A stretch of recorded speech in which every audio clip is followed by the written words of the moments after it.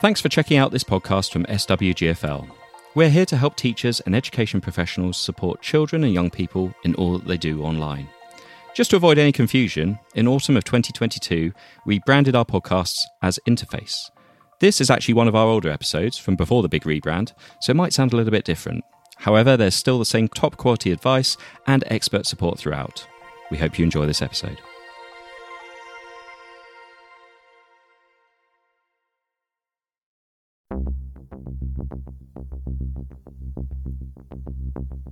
Welcome to this Safeguarding Children online podcast brought to you by SWGfL.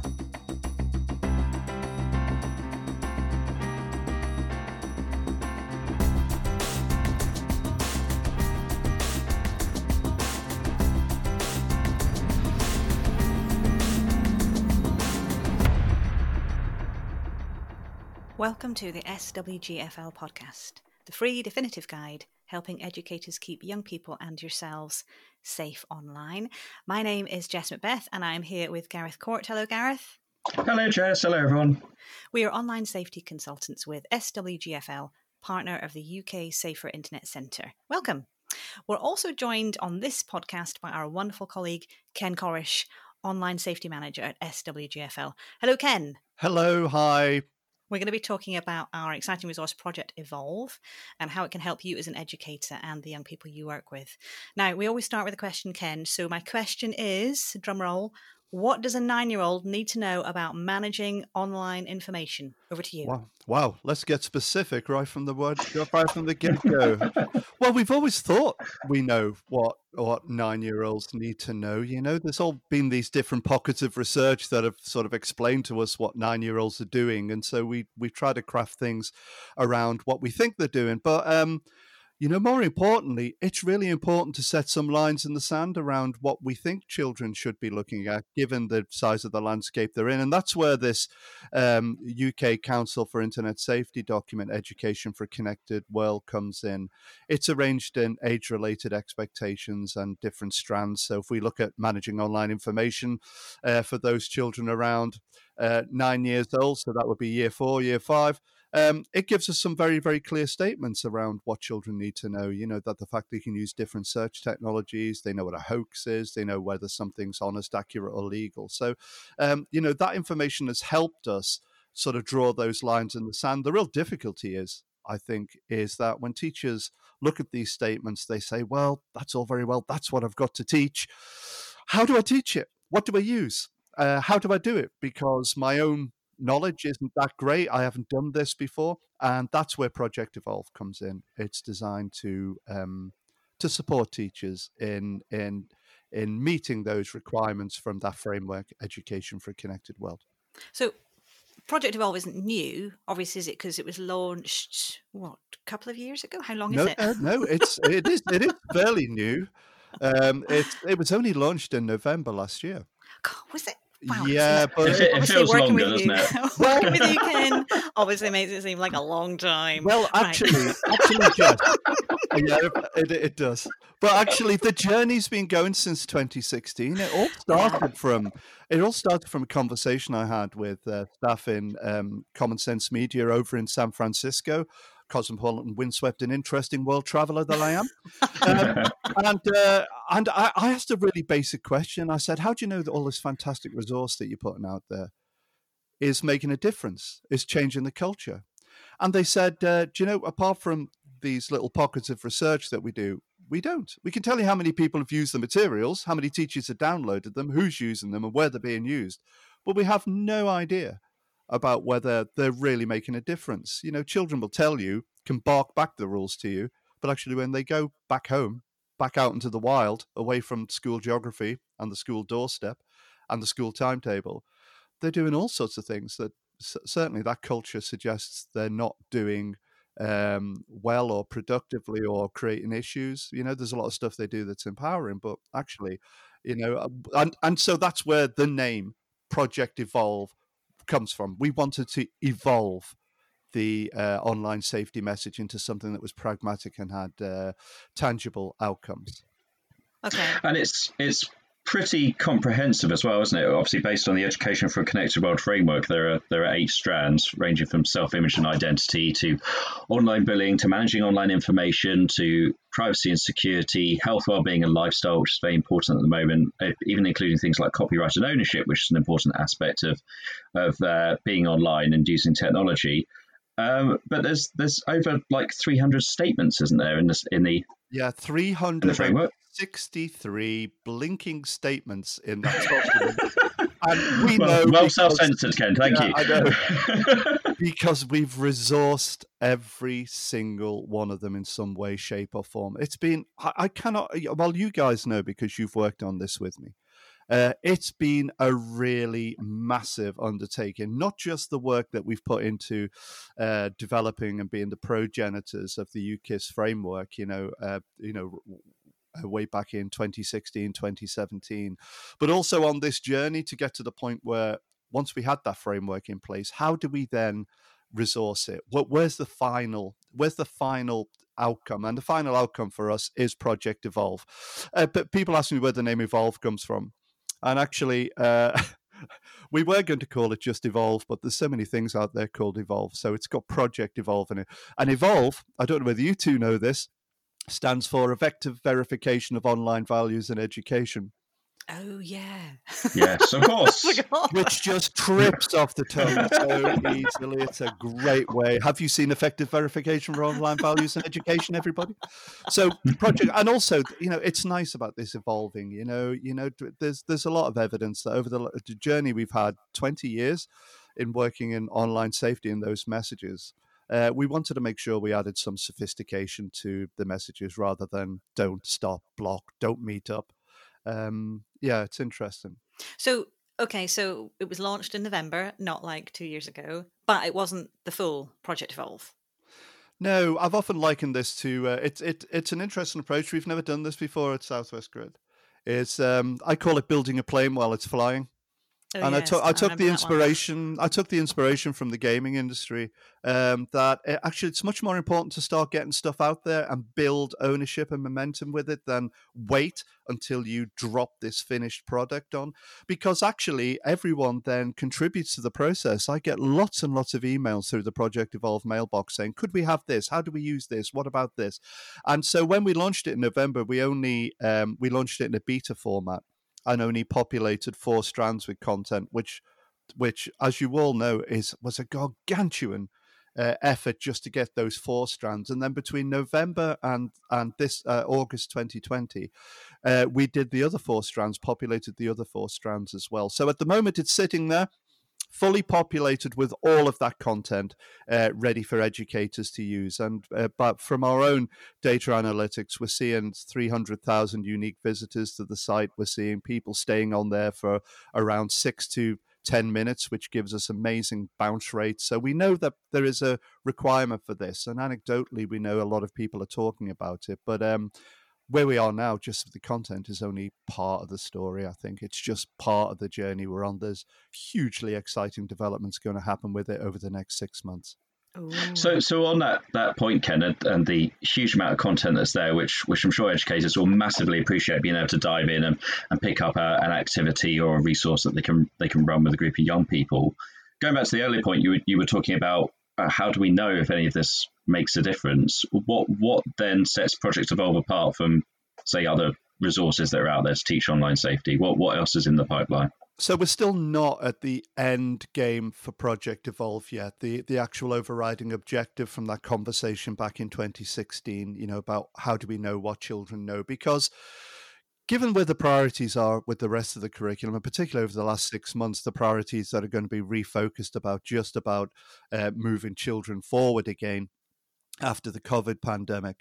The focuses there are going to be on literacy, numeracy, the basic education, getting children up to speed.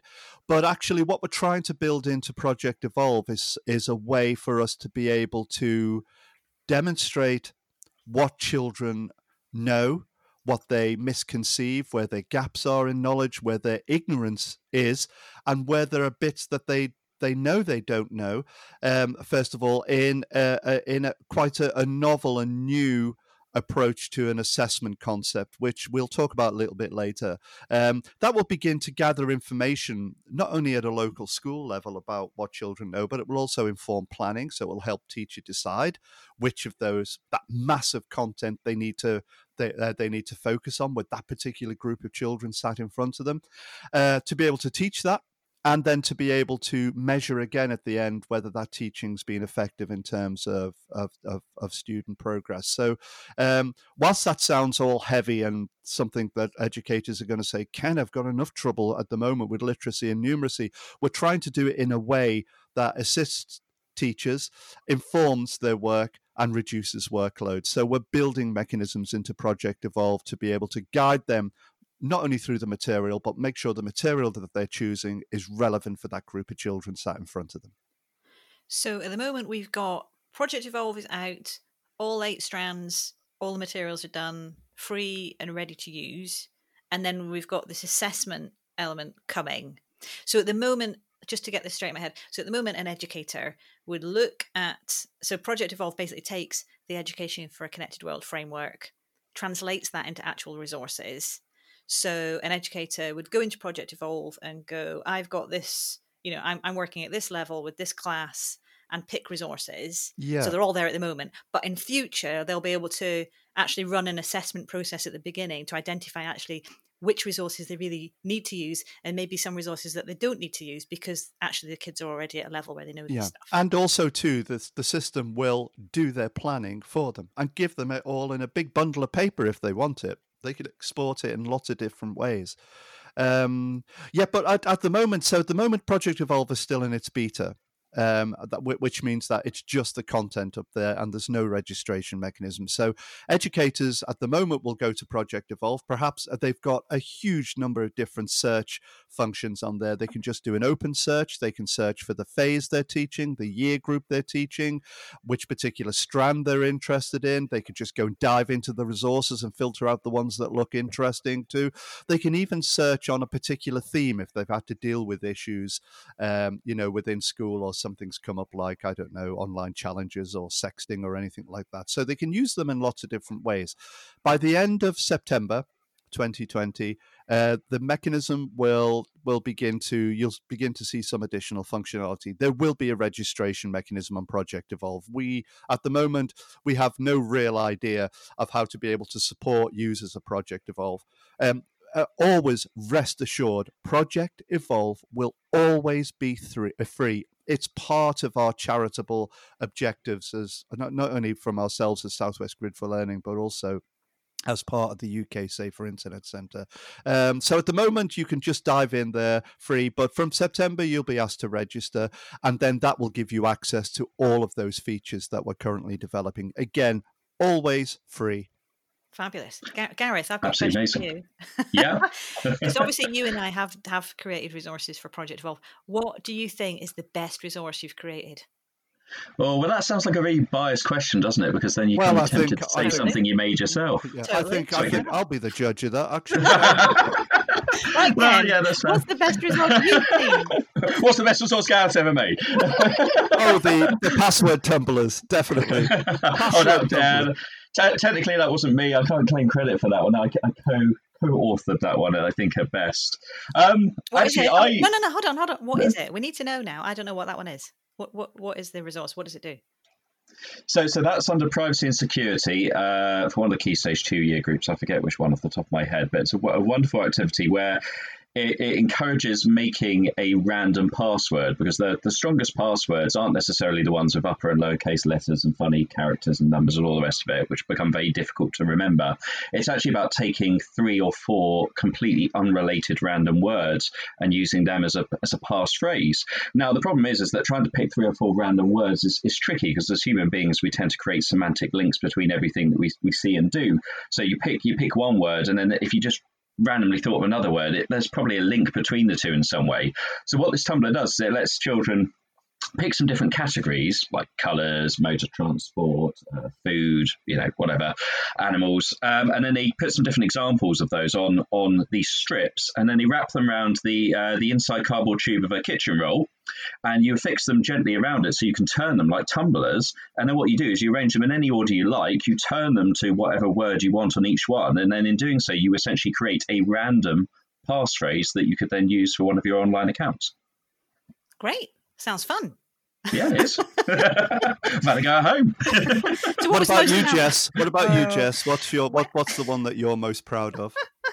Well, so there was one I did early on, which I think to me felt really natural, which was around about time spent online and what you're doing. And it was like a timetable activity. So I gave a little scenario of a boy, actually age 9, comes home from school, and what activities he's going to choose to fill up his evening.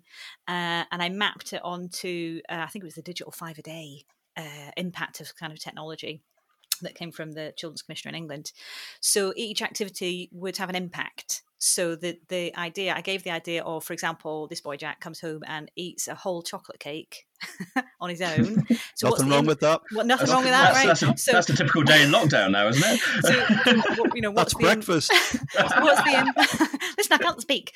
So what's the impact on things like socializing, learning, being responsible, having fun, being active, and you would kind of score each of those aspects, and then there'd be a whole choice of activities, which would be kind of gaming or going and playing or going to Cubs or whatever, and you would try and come up with the best. So Jess, do you have any idea of the impact of that particular activity? No. Because right, okay. So there's a chap who works for Hampshire ICT who's quite prominent within computers at schools and the BCS, called Phil Bagg, and Phil Bagg has used that activity and has done on Twitter and on a live feed a full run through that activity for teachers. Has he? Wow. Yeah, and I'll send you to the link for it. I'm feeling all warm and fuzzy. I had a really I had a really interesting conversation with computers at schools, one of the computers at schools specialist leads, and I said, we've done very little promotion on this, so I have no idea what the momentum is for Project Evolve out there. And she said, I don't think you have any idea of how many schools are using this already, just in its current form. She said every school I go into talks about Project Evolve and how they're beginning to integrate it into their existing curriculum. And I also want to say, I don't get the chance to say this, that the group of people, the writing team that I've worked with, you two are included in that, are specialists. They're real experts in their field. And the activities are amazing. When I look over some of the work that's been done over the last year, this is really amazing stuff. Everyone feeds back on that. Even those strands which you think are going to be dry and a little bit challenging, like copyright and ownership, they've had the eye of the Intellectual Property Office over the top of them in terms of quality assurance and checking that we're saying the right things. The online bullying strand has had the Diana Award. Experts there writing that content. So the breadth of expertise that goes into this gives it some real provenance in terms of who's behind it. And I can say now, because this podcast will be going out after Thursday, I guess, after tomorrow, is that we have a new partner involved in it too, so who are underpinning it and funding it, checking the metrics, and that is no less than Nominet. So Nominet are supporting and funding the development of Project Evolve right up to the end of 2021, which is an amazing achievement, and it's great to have their involvement in it because they're going to add not only provenance, but the quality assurance over the top of it. So I just wanted to say that the stuff that you're talking about is being used and is really valued as well. Gosh. Wow. Thanks for there that. You go, Jess. See, I get to see all this behind the scenes, and I should share it more, but there we are. So Ken, hold on, you haven't actually answered your question as well. So have you got a favourite activity, either that you've written or you've seen looking through the many the many things. If you had to pick one that you'd say, yeah, go and have a go at this. So it's unfair to sort of pick one out at random, but I am going to go to some of the newer stuff because I've been very familiar with the stuff that's been in the 4 strands. So in the Managing Online Information strand, which has been written by Jess Yes. and Graham. Yes. Graham Lowe up there in Lancashire. I think I like the ones around spotting the bots. Oh, and are you one. real? Oh, yeah. And looking at the characteristics of online messages that are evidently developed by other forms of technology rather than people. I think when you're talking about managing online information, spotting a bot in a conversation that is engineered to either aggravate a conversation or to misdirect it, I think is a really basic skill. And I think the first one of those activities happens around the end of Key Stage 2, spotting the bot. So instilling this stuff into these systems that we use, and whilst other people may have covered this, to tie this down to specific age groups and then build on that knowledge later on to something a bit more sophisticated when we're looking at the societal, ethical, legal end of the maturity of that framework, I think is amazing. So it's things like that, that are dropped in that I'm thinking, wow, that's incredible. It was fun. It was fun doing the managing online information. What I would add to that, you didn't say that at the time. You did not look like you were having fun. So, do you know what the challenge was? There was the challenge I had with the managing online information one. So the old misinformation, disinformation, fake news thing was there's quite a lot of materials out there where basically it's learning through examples, and that's what you've given there as well. Is here's a couple of examples, and can you tell which one is real and which one is fake, or which one could be evidenced and which one couldn't? And that is valuable. But actually, when I was looking at the framework and thinking, what's this all about? A lot of it was about more kind of underpinning approaches and understandings, so it was more about things like how do you trust something, and what cues do you use, that sort of thing, which is a bit more nuanced than just looking for typos in something.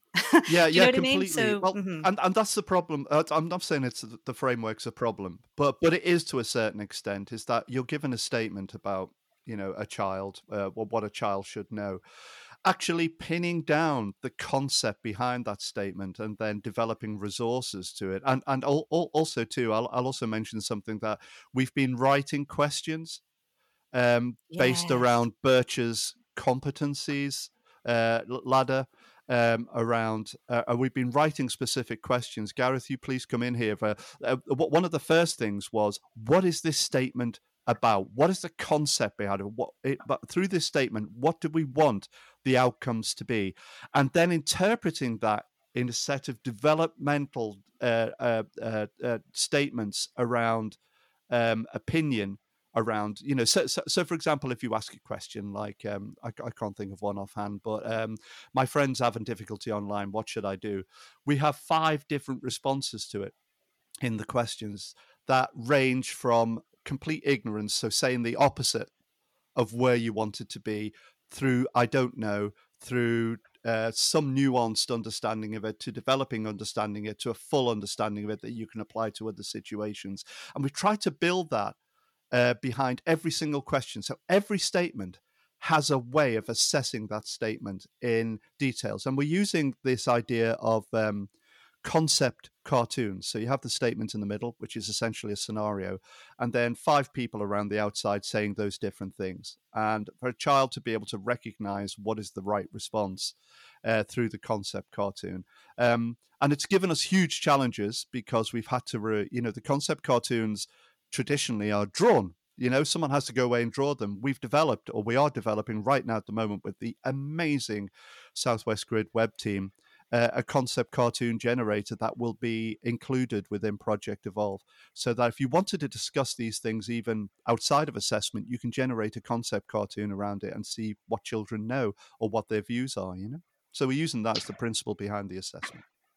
And writing those assessment questions led to some very lively professional debates, I think is the politest way of saying it, around some of those, wasn't it? Just trying to hone down into what as you said, those statements were actually all about and trying to say. And I can just think of, again, we'll come back to managing online information a lot in this podcast, but just thinking about things like what is a hoax? I think we had quite a lively discussion for about half an hour between us and colleagues about how you actually define a hoax as opposed to other things. And then how do you show an answer that displays partial understanding of what a hoax is versus full understanding versus, no understanding whatsoever. So there's a lot of nuance in those questions that we hope we've got right. Gareth says lively discussion, but what he means is a punch-up. As much as you can have socially distanced on Microsoft Teams, But we did, even during this punch-up, the pendulum did rest in the middle, so we did get a sort of aggregated, agreed outcome. So the punch-up was worth it, is what we were saying. Absolutely. But that's, it's justified the means. That's almost coming full circle to the point I was making, which is that actually the real value of the learning is in the nuance. It is in actually having the conversations. That's where the development is, because you can't always just spot a bot. You can't always just spot something that's fake. We're all going to get, duped at some point.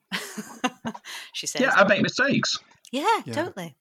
Okay, fabulous. Is there anything else that you want to add, Ken? One quick question for Ken that I think would be really useful, because I know, Ken, you've answered this probably hundreds of times now by email, but a good opportunity to do it on the podcast. Well, hopefully we haven't put everyone off Project Evolve talking about nuance and gazillions of activities. But if someone were going to get stuck into Project Evolve and start using it, what advice would you give to them about how to start that process? Because it can seem overwhelming at times otherwise. Oh, absolutely. And these are the questions I get. There's so many statements. Where do I start? Well, I think right now at the moment, there's some obvious routes through. The first one is that if you're a teacher, just go straight into the resources, start filtering them out for your year group and Project Evolve, and look at the ones that you feel confident in teaching. That's the first start. You can only have your effective lessons on what you already feel comfortable in teaching and what you know. And then add a little bit more granularity to it by selecting those things that perhaps the children themselves have been talking around as issues they face, stuff that anecdotally, stuff that the school had been involved in before or had issues around and wants to address. You can do that. And I would also say, don't try and plan all the strands for the year. Choose a strand, choose a few statements, and dive into it that way. When we come to developing the mechanisms a little bit later on that are going to assist you with that planning, then it's going to be a lot easier. It's going to be obvious which lessons you're going to cover, and they're going to be focused on what the children already know and which lessons you prioritize. But we talk about schools a lot, and we talk about this being a curriculum. It isn't, for me. This is not a curriculum. It's not meant to be a curriculum. It's meant to be a way for you to navigate education for a connected world, which is a set of outcomes and competencies, and then apply the resources to it. I think you can create your own curriculum from it. You can weave it into what you already do. It seems to be me now that in schools, there isn't just one curricula. It depends where you are, which mat you're in, what phase you're in, the curriculum. There's a PHSE curriculum. There's there's the IT curriculum. There's a computing curriculum, all of these. I think mapping that in, we will give some assistance later on by defining pathways for those who are working with different age groups. So young children, older children, young people, older young people, those who work with SEND, those who work with LGBTQ, those who work with vulnerable children. We'll be mapping pathways to give you ways through this massive amount of content that are going to set you off on the right path. So yeah, if go and have a look at Project Evolve. Some things might just resonate with you and you think, oh, I'm going to have a go at that because that sounds just a great thing to teach to kids and I know a bit about it. Remember, Project Evolve gives you all the outcome criteria, all of the questions you need to ask as an educator to set the scene. It gives you the full activity descriptor, and it gives you a set of Google slide deck for you to use during a live lesson engagement. And it also gives in many activities, it gives children's materials too that you can print off. So it's all there for you. It can look overwhelming. Use the search facilities on the site, of which is a whole array, to just navigate yourself down to the bit that you feel most comfortable with. That's where I'd say to start. I'm conscious we haven't actually said what the web address is. All right. It's that. So you'll find Project Evolve at Project Evolve, all one string, projectevolve.co.uk. It can't be easier. projectevolve.co.uk. As easy as that. Brilliant. Thank you, Ken. And thank you for providing all that expert input into Project Evolve and how it works and why educators should get stuck in right now with the new term and the start of the new year. So before we finish up, if you have a question or issue you'd like us to discuss on the podcast, then please do get in touch by emailing podcast@swgfl.org.uk. Now, Ken, when Jess and I do these podcasts, we always like to give a recommendation at the end of something to read or watch or listen or do. Have you got a recommendation for us? Well, it's not online safety I'm going to talk about. It's games. And there's been some amazing games released recently that are very sort of family centric, and I think one of those is a game. It's out on PlayStation, Xbox, called The Last Campfire by Hello Games, which is a lovely game where you help a spark rekindle. It sounds very twee, but it's absolutely amazing. It's a real beautiful environment. It's a real puzzle. It's a great thing for families to share. And the other game I'd recommend, which is currently out, I think, on iOS, is a game called Sky, which is a collaborative game that protects you in terms of who you meet online, because it's you collaborate anonymously. But it's a great way for young people to be able to go and solve puzzles together and to fly with your wings around a beautifully drawn and imagined landscape. So so there too. The Last Campfire by Hello Games and Sky by That Game Company, who also developed the game Journey. Go and have a look at those. Fantastic recommendations. Thank you. Jess, have you got one? Yes, although I'm going to do that thing where I recommend something that I haven't actually watched yet. Oh, dangerous. But it's just because it's literally out today as we record on Netflix, and it's a film called The Social Dilemma. And it's all about the impact of technology and kind of the idea of the engineers in Silicon Valley and what they were creating, and then this kind of recognition of the impact of all of that. So it's got lots of the major players from tech companies. So yeah, the advert looks pretty good. So any Netflixers out there, people that are on Netflix, have a little watch of the ad. I'm going to watch it hopefully tonight. Fantastic, thank you. Adding it to my watch list as we speak. And what about you, Gareth, then? Yeah, what's your recommendation? So my one, something I stumbled across during lockdown, but I think it's still very relevant and people want to use it today, is if you go to artsandculture.google.com, Google have got this amazing collection of street view tours of museums and landmarks around the world. So obviously you can't physically visit them at the moment. You can definitely do a virtual tour, even better if you have a VR headset as well. I particularly like the British Museum one because you get a very good view of the gift shop, which is where I used to spend a lot of time with the year threes I used to take there back in the day. So that brings back fond memories. But it's also got art collections, so you can view artwork, be it paintings or sculptures, in high resolution. You can zoom right in, further than you would be able to if you were seeing it in the flesh. So loads of great stuff there, both for personal use, but obviously in the classroom as well. Probably a really, really valuable resource. Fab. So there we go. So that's it from us today. Thank you for listening to this SWGfL podcast. If you found our podcast helpful, please do spread the word to your fellow educators. And this free podcast is available on most casting apps. As always, if you have a query about an online safety issue affecting a young person, yourself, or your organisation, you can contact the Professionals Online Safety Helpline at helpline@saferinternet.org.uk. or by giving them a ring on 0344 381 4772. And don't forget, as we mentioned earlier, if you have a question or topic you'd like us to cover on a future podcast, don't forget to drop us an email at podcast@swgfl.org.uk. Remember, a better internet starts with you. Goodbye for now. Bye-bye. This Safeguarding Children online podcast has been produced by SWGfL. Southwest Grid for Learning is a charity that has specialised in online safety for nearly 20 years and is one of the 3 partners in the UK Safer Internet Centre. The UK Safer Internet Centre is the national centre and one of 32 European Safer Internet Centres. For more information and terms of use, please visit www.swgfl.org.uk. Thanks for listening.